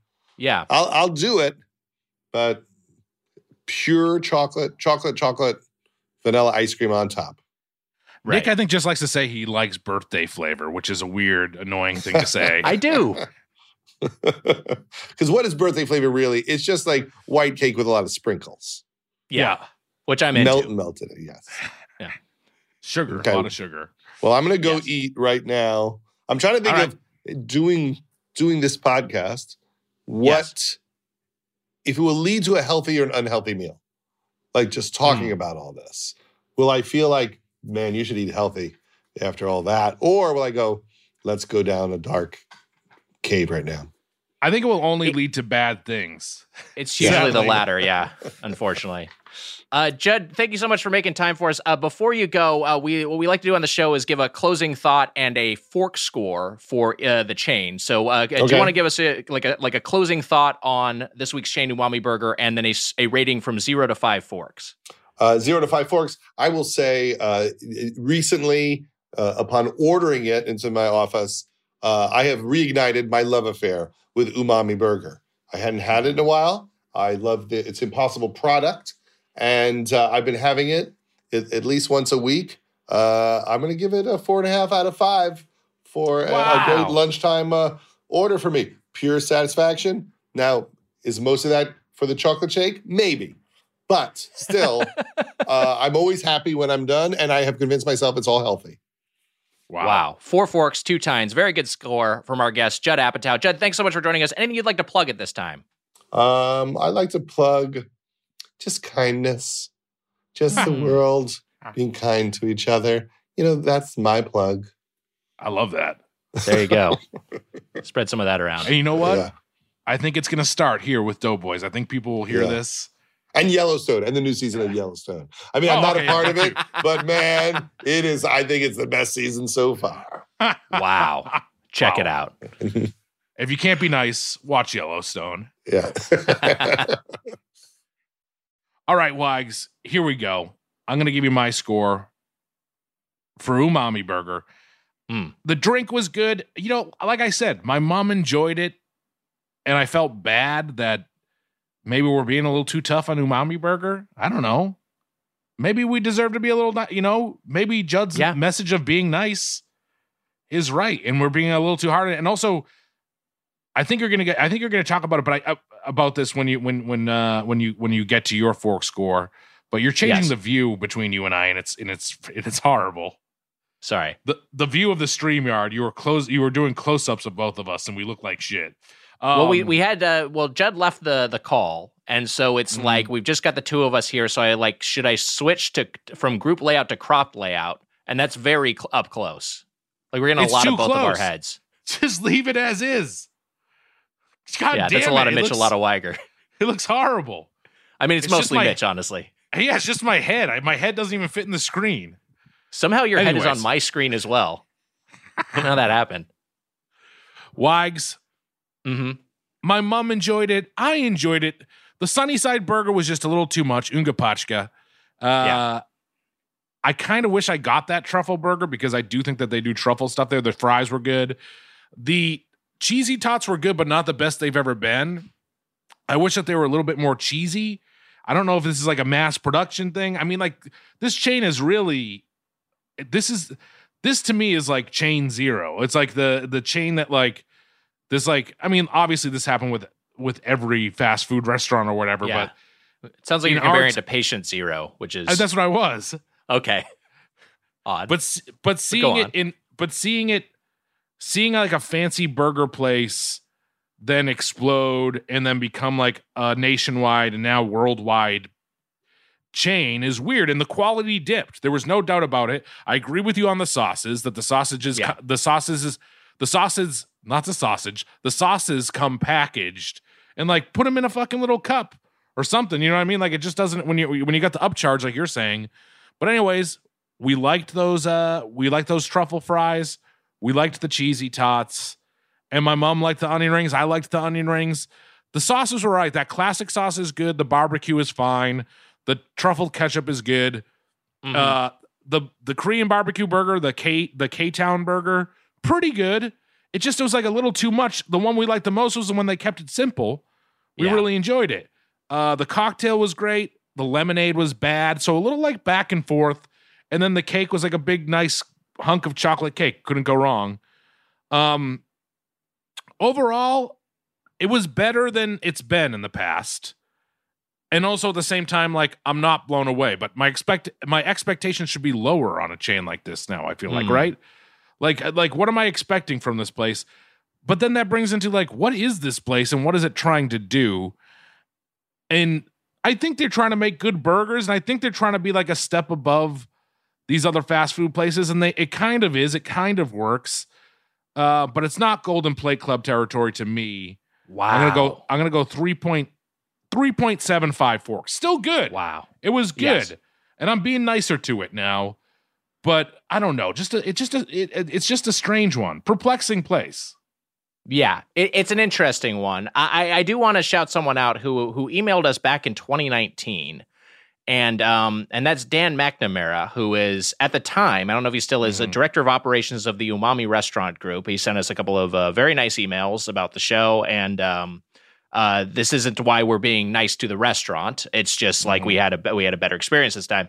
But he did seem to like the tone I got from this, I won't read these emails, was just kind of like that they were working on addressing their menu, and they brought in a new chef.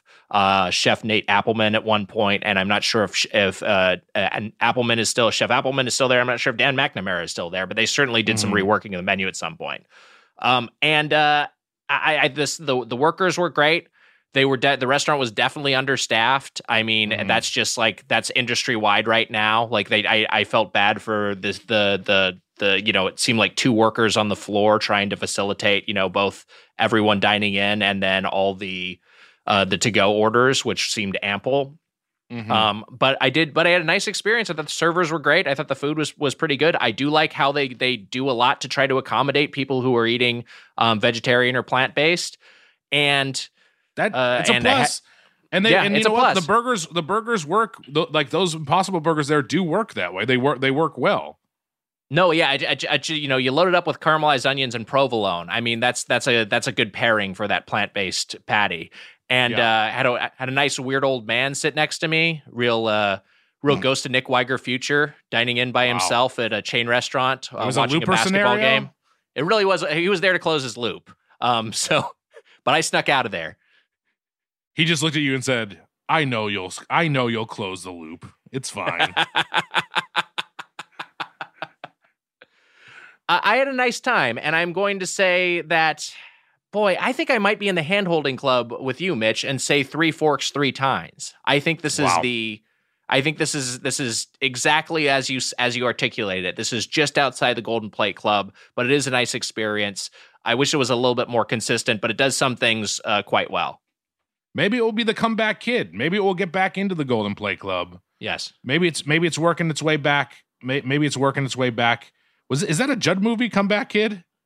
No. No. I thought that's why you were smiling. I didn't know if it was or not, so I didn't know that. Well, let's get him back in here and let's ask him. Hey, Judd, is the Comeback Kid one of your movies? Yeah. He's shaking his head. Wow. No. Oh wait. Oh, so he shook his head no and then said yeah. That was weird. So not really an answer. Why someone was being trained? That the wait staff was great, and someone was being trained during our. I think they saw me come in and they're like, "Might as well train him on this guy." Yeah, this guy was going to double black diamonds right off. They did when our burgers came out. They did pull a table over to add to me and my mom's single table. The one by the Grove. Nice. Because we had so much food. The one by the Grove, a very, very interesting, like kind of hard to tell what they're trying to do in there. Kind of felt like the Max from Saved by the Bell. It was like it's a weird vibe in there. I truly don't know where they're going, but you know what? Not an awful experience. We've had way worse. And you know what? I would even say good. So I had a good time. Good job, Umami. You're working your way back up. Yeah. I'm sure. Maybe by the time we get to Umami Burger 4, when we cover this chain for the 4th time in 2024 or whatever, they'll finally get in the Golden Plate Club. We'll just have to find out. Wow. Yeah. Well, Wags, that does it for Umami Burger. Aren't you supposed to say this? I mean, yeah. Are you okay today? I'm doing great. What kind of question is that? You're zoning out. Yeah, I'm a little sleepy. We're recording in the evening. We normally record during the day. It's 5:30. I'm ready for bed. Look, I'm gonna get some shut eye, and we'll be back with more Doughboys. Oh wow. Hey, Mitch. I feel like during the summer, pretty much everything I'm doing outdoors is making me thirsty. Yeah, I'll tell you what the issue is. That blasted sun. Curse the sun. Curse the sun. Giver of life, but also giver of heat. Giver of a dehydrator in chief, I'd call it. Mm-hmm. And you know what? Summer requires extraordinary hydration because of the sun that's built for everyday dehydrating moments. Yes. The moon is cool. Moon's real cool. When the moon is out, there's never a doubt. The moon is cool. And when the sun's up high, you can't deny it's gonna be hot, hot, hot, hot, hot, hot, hot, hot, hot, hot, hot. Anyways, I think that we've expressed that the sun gets you hot in the summertime. Does, and the moon keeps you cool. Liquid IV hydrates you with benefits like electrolytes, essential vitamins, and clinically tested nutrients. Mm-hmm. With 3 times the electrolytes of the leading sports drink plus 8 vitamins and nutrients in a single stick, it's clear why Liquid IV is the #1 powdered hydration brand in America. Wags, that's right. And you know what? It's so easy to just tear open a packet of Liquid IV, pour it into a cup, mix it up with some ice cold water, and drink it down. My favorite flavor, strawberry. It's a hydration multiplier. That's right. Gets you even more hydrated, and it's easier to stay hydrated while traveling. And you know what, Mitch? We like the taste. I love the taste. And you know what? I love that I'm getting all those electrolytes, and I'm not getting filled up with sugars. Yeah. I love the smell, too, and it helps you out, not just while traveling, but after a big night out. You know what I mean. Come on. Come on. The moon is cool. Cool. The moon is cool. Cool. Tear, pour, live more. 1 stick plus 16 ounces of water hydrates better than water alone. And Wags, it's got 3 times the electrolytes of the leading sports drink, 8 vitamins and nutrients, non-GMO, vegan, gluten-free, dairy-free, soy-free, and now sugar-free. We got white peach, Wow. green grape. Wow. Raspberry melon and lemon lime. That's right, Wags. Turn your ordinary water into extraordinary hydration with Liquid IV. Get 20% off your first order of Liquid IV when you go to liquidiv.com and use code Doughboys at checkout. That's 20% off your first order when you shop Better Hydration today using promo code Doughboys at liquidiv.com. I love Liquid IV. You know why? Why? Because it's cool. Cool. And the sun is hot. Welcome back to Doughboys. Mitch, just you and me now. Emma had to leave. Judd had to leave. But your show Love what came up during the podcast, and people should check that out. They should. Wags. It was a good time making that show with like I said, Paul and Leslie are 2 of the funniest on earth, and Claudia, who's just I didn't know her before the show, and she's one of the funniest people around, and the whole cast is great. Gillian is such a great actor and amazing, and people should check it out. And I was very I told Judd this, but I was very honored and very happy to be a part of it. And it was a great time doing it. And he was on Andrew Santino's podcast, and he gave they were talking about the show a little bit and gave it a shout out. So so I appreciate that, and it was very nice to hear. So Whiskey Ginger is the podcast, by the way. Yes, Andrew Santino's podcast. And Mitch, you know, I know Love was big for you, but I think I got something even bigger. Yeah. I've chosen a pie, and you must divine a series of clues to guess what it is. If you get it right, I'll buy you a pie. But if not, you go home empty-stomached. It's time for Pie in the Sky. Pie, which one is in the sky? Baked a pastry that was tasty, but a mystery which kind? And Mitch, alone, giving it his best try, guessing this'll be the type of this pie. This'll be the type of this pie. So Okay, Mitch, I've got a series of... So, okay, we know the fucking rules. It's just a series me. of increasingly obvious clues. Yeah, it's just you. You're competing against yourself. You're getting Judd all 4 left. clues. Emma left. My mom isn't even here. My mom is in town and she's at Target. I called my mom and she's like, "I'm in Target. Sorry." She's just not going to come. I mean, she made the right move. I'd rather be at Target than be recording this, so I get it. Can I win? Oh, and Wags, bombshell. Palmerston coming to a close. We should clarify when you mentioned that you're not moving out of LA, as some people might think. Some people might hear that and they'd be like, okay, Mitch is going to go back to Quincy, Mass, which would be a completely fine thing to do. But you are moving, it looks like, to another place here in the greater Los Angeles area. That's right. So you're staying local. I'm staying local. You and I still will not see each other in person. We will not. And Wags, you know what? There'll be more record. This isn't the last record, but Judd asked directly, so I spilled the beans. Yes. We're going to put a plaque in front of Palmerston. That's the plan. That's right. Yes. We're going to, original home of Doughboys, and a Birthplace of You song. So. I've talked to the landlord. They're going to allow it. Mm-hmm. Yeah. They're on board. It's going to be great. People will come, be like going to the Adams Mansion in Quincy, Mass. I love it. What a pull, Wags. Yeah. You know what? We'll have a closeout with Palmerston. We'll sing Green Day's blowout party. We'll sing Green Day's Time of Your Life or something. It will happen. Mitch, here's how this will work. You won't take turns. You alone will try to solve increasingly obvious clues. We'll see how quickly you can get this. Now, normally there's a lifeline for Ask Emma, but Emma's not here. And there also is normally an eye test lifeline. So, and you know what? That one's still available. If you want to take the eye test, I will share a close-up photo of the pie. Now, is there a way for me to not win? I think if they're all 4 clues you get through and you somehow don't get it, then yeah, that has to count as a loss. I'm not sure what else to say. So yeah, if you and I think it would be pretty tough for you to not get this. No, it's usually very dumb and easy. Well, by the time okay. Calm down. Not easy to come up with the clues. I have to write them from scratch. It's oftentimes, by the time we get to the end, rather, it's pretty straightforward what we're actually looking at. So, yeah, I mean, like, all right, third clue. Well, yeah, but there's 4 clues, so it should be by that point.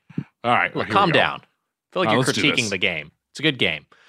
All right, first up, Robert De Niro has directed 2 films, A Bronx Tale and A Clue to This Pie. A Bronx Tale and A Clue to This Pie. Yes. Shit, what's the other movie that De Niro directed? Robert De Niro has directed 2 films, A Bronx Tale and A Clue to This Pie. I'm not sure. Wags. Wow. Okay, so that's 1 strike. I don't know. Yeah, that's Grape 1 strike. pie. Your guess is grape pie. So you think that Robert De Niro directed a film with grape in the title? Yeah. Like What's Eating Gilbert Grape, I guess. I guess that's not a terrible guess. That's a movie. The Grape Escape. Well, that's not a movie, so that's not as good of a guess. Grapes of Wrath? Okay. I mean, yeah, he could have done a Grapes of Wrath remake. He did not, though. No, you're not right. It is not grape pie. Also not a pie. So that's another issue with that guess. Not a movie, not a pie. All right. Let's keep going here. Okay. Next clue in Pie in the Sky. This pie is British in origin, not German, though its name evokes an animal from Deutschland. No, I wanted to say shepherd pie, but it's not shepherd's pie. Shepherd's pie. Mitch, you have won Pie in the Sky. Wow. Shepherd's pie? Why did you not think it could be shepherd's pie? It's shepherd's pie. Is it The Good Shepherd? Is that the other movie that he directed? The Good Shepherd is his film with Matt Damon. I thought if I said Matt Damon, it would tip it off too much. Yeah, probably would have. But yeah. The Good Shepherd. I forgot about The Good Shepherd. The Good Shepherd, his CIA movie. He directed The Bronx Tale. 30 years go by. He directs another movie, and that's it. Now he's in The War with Grandpa or whatever. Wow. War with Good for Grandpa. him. Yeah, he's doing all right.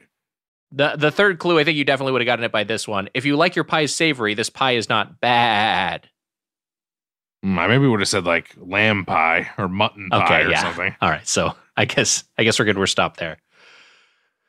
Hey, that was Pie in the Sky. Congratulations, Mitch. Next time I see you, I'll buy you a pie, which I imagine next time I'll see you will be in another city when we're on tour. Yeah. So maybe in Phoenix in January. But you know what? If there's a shepherd's pie somewhere, you got to buy it for me. Start tweeting at us now. They have there was a hand pie place. Cornish pasties there. Where's the Cornish pasties? Those are damn good. Well, you order me one of those when we get there.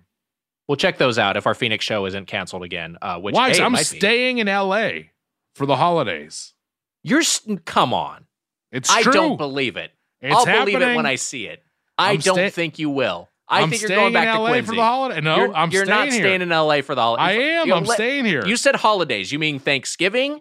Yeah. You mean Christmas? Yeah. You mean New Year's? That's right. The big The three. big three? You're going to I'm be staying here for all of those? three. Yeah. I'll believe it when I see it. That's right. Wait, hold on. Is your mom also going to be out here for the holidays? Yeah. What the fuck does that have to do with anything? She won't be here for New Year's. Just like a restaurant, value your feedback. Let's open up the feedback. And hey, we have a voicemail today. Let me go ahead and share this. A Christmas in Hollywood. Merry Christmas, dude. Whoa, Bart. Merry Christmas, dude. Whoa, Mo. Merry Christmas, dude. Whoa, Homer. Season 1 Homer. All the Hollywood stars are here. And look, there's Apu. Hi, Apu. He's shy. He's waving back. Yeah. All right, let's listen to this voicemail. Mm-hmm. Hey, Doughboys. This is Katie from Long Beach, California. I was just calling to ask, since the holiday season is upon us, what is your most ideal holiday plate?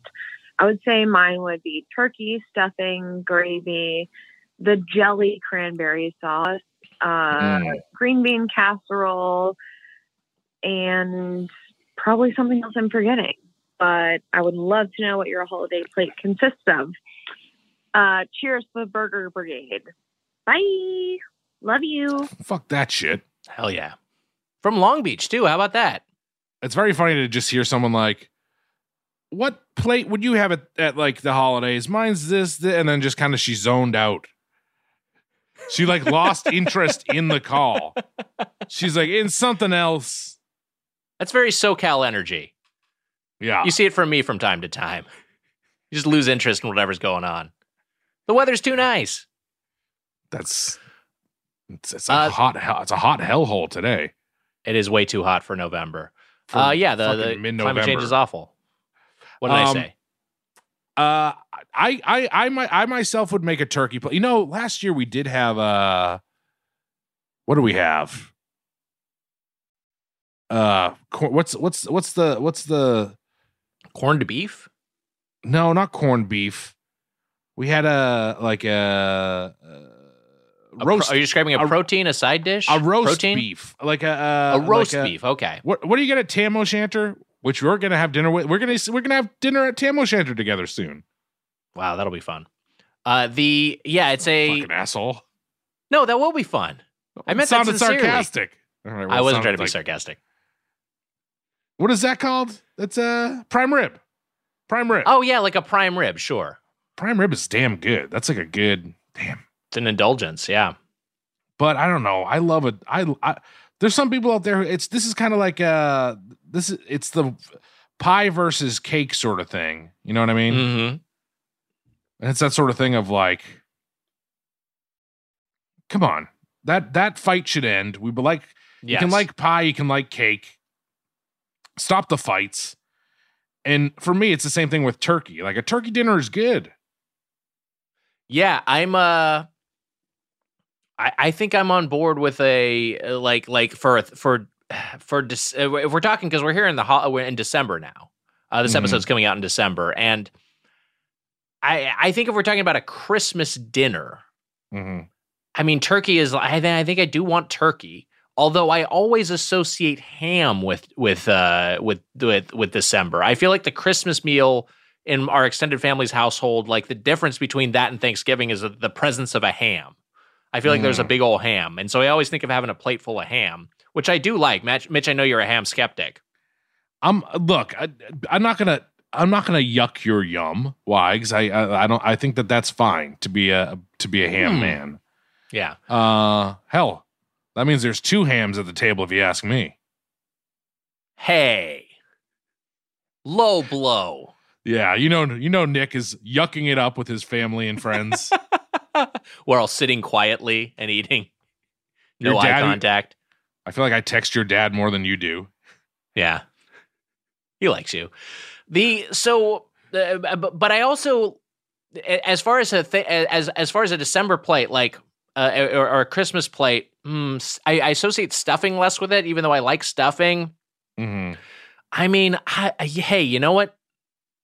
mashed potatoes are great, but if I can get some scallop potatoes, I feel like that's the right context for some scallop potatoes, and that's a fun side. I agree with Katie on the green bean casserole. That's always a lot of fun. And look, a thing I always associate with going to my grandma's house is she would have those little cups of carnation ice cream that were they were like self-contained little cups with a little shitty wooden spoon, and they had like either strawberry or chocolate sauce in it with vanilla ice cream. And I had those carnation cups I do really, really like, and I do really associate with the holidays. Obviously a slice of pie or something like that, but that's a nice little treat, a little ice cream novelty. Yeah, pie, cake, and ice cream. Whichever one you want. Getting. You know what? Hell, get all three of them. But for a plate, I do like turkey, mashed potatoes, stuffing. Some corn or peas or whatever the greens you're getting in there. Wags, this is a picture of my plate last year, and it was fantastic. There's the prime rib, mashed potatoes, green bean casserole, couple dinner rolls. Now, you described it as green bean casserole, but that looked like broccoli florets. There was broccoli florets next to the green bean casserole. Wow. And Mitch looks like he got something else on there, and I don't know if that's a biscuit or a dinner roll, but that's a thing that's a big thing for me, is like that big old dinner roll. Yeah. I love a dinner roll or some cornbread, yeah. Man, you know what? We didn't talk about the bread basket on the Capitol Grill episode. That was a great bread basket. It is a great bread basket. It was a great bread basket, Wags. It is. We loved it. And there's salted butter. You get the salted butter, and there's like a nice bunch of different. Pat. It was like, how many different types of bread? Four different types of bread. Each of them was good. Each one was good. We should have dedicated more time. We should have gotten Nagin's thoughts on the bread basket, because it was a very, very high quality bread basket. Yeah, you had like a crispy wafer. You had a more classic roll. You had there was like an onion like Gruyere bread that I thought was delectable, and then there was a big old brown bread. Yep. Great selection. One was like an everything bread, did you say, right? The roll had kind of like an everything seasoning on it. It was quite good. I feel like the holidays, the holidays reminds me of dipping bread into mashed potatoes. Like, that's what I want to do. I want to dip a roll into mashed potatoes and gravy. That's just what I starch want. on starch. Yeah, it's so fun. Yeah. Mm-hmm. I don't know what I'm going to do for a veggie meal. I'm not sure. It's the omission of a protein. It becomes a little bit tricky. I'll figure something out. I guess I could have some mac and cheese or something. Are you gonna leave for Santa crumbled up Impossible meat? What the fuck is this?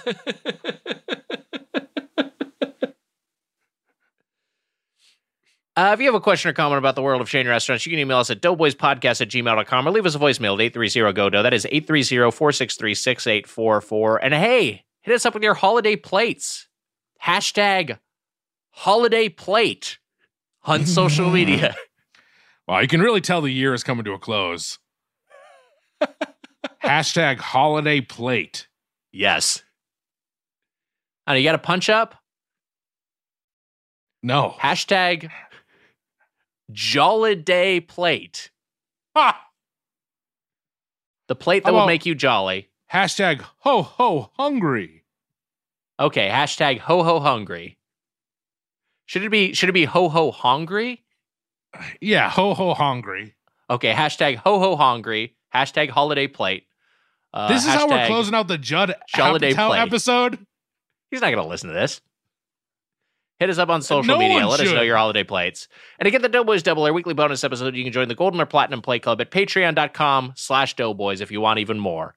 And Mitch, that'll do it for this episode of Doughboys. Wow. Until next time, I'm Nick Weiger. Happy eatins'. See ya. Coming soon on Doughboys. You tell anybody else, oh, he ate my hot dog, they'll say, so? It was 8 years ago. What's your problem? But you weren't there. You weren't in the moment. This is Man Bites Dog, a Doughvestigation podcast from Doughboys Media. Years of vilification for something I do not need to be vilified for. Years. Want to see the sources for this week's intro? Check the episode description. That was a HeadGum podcast.